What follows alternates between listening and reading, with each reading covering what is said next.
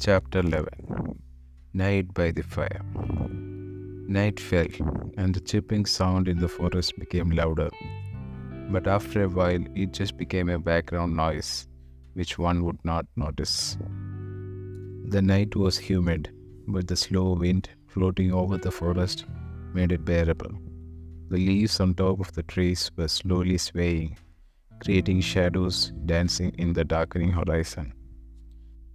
The practice had ended, and three others had joined the group. They came with a bundle which seemed like costumes for the play.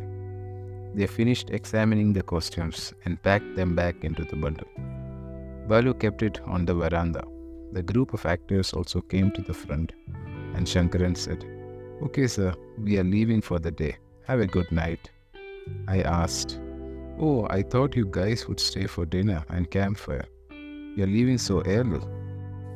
He said, "We would have loved to stay, but the items for decorating the stage as well as the props for the play have come.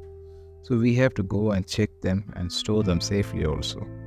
It looks like there is a chance of rain." I replied, "Oh, is that so? Then you should leave before it rains. We will have the campfire when it is dry." They all said goodbye and left. Balu had taken the bundle inside when they left. I asked Balu, "Are you not going with them?" Balu replied, "Oh, that's fine. They are all together, so it is safe. I don't go anywhere when there are visitors at the forest lodge. This is my bread and butter after all." He continued, "It is starting to get cold. Shall I set up a fire outside, or do you want to sit indoors? I can put some logs and burn them in the fireplace inside also." I suggested, "Let's do it outside. If it rains, we will come inside." He replied, "Sure, I'll set it up outside." Balu went to collect the logs. The wind was becoming stronger and it was biting cold now. Balu started setting up the fire, and soon it was burning well in the wind. He put a chair and a stool next to the fire and invited me to join him. Balu said, "Sir, please come close to the fire. It will be quite cold away from it." "Sure, why don't you go home for the night, Balu?" Balu replied, "No, sir, I go home only if there are no visitors here. They will manage by themselves.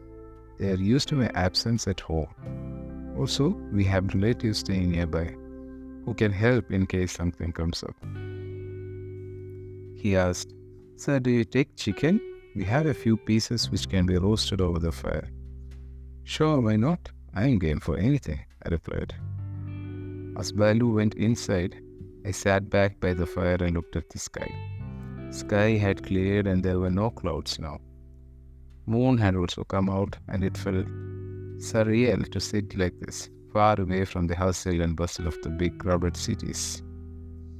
There were no horns blaring into the night, no sirens piercing the silence, no grumbling of engines, just the humming sound coming from the forest below.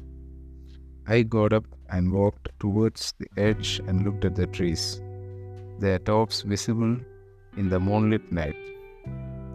There was a small light coming from far in the forest, and I asked about it to Balu, who was fixing a skewer over the fire to roast the chicken pieces.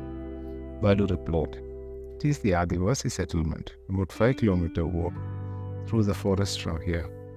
They bring the spices and herbs from the forest to the market for sale. They also bring honey to us. They come here sometimes when there are visitors. We usually buy the honey and spices." Balu had prepared rice and curry, and he arranged it on a makeshift table he brought out from the kitchen. The smell of spices filled the air as the chicken started to roast. I asked Balu the plans for the next day as he went on with his work. He replied, "We can go to the temple tomorrow morning as the festival is starting tomorrow.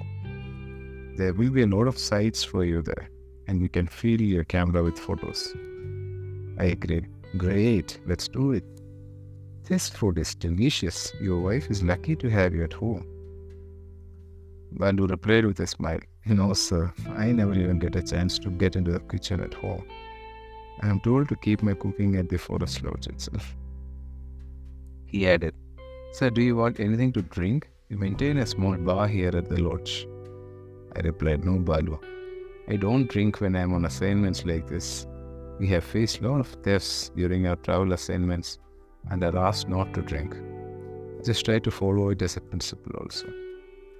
I took my time, relishing the taste and enjoying every bite. There was no hurry here, nowhere to go. Nothing to worry about. It was just a simple way of living.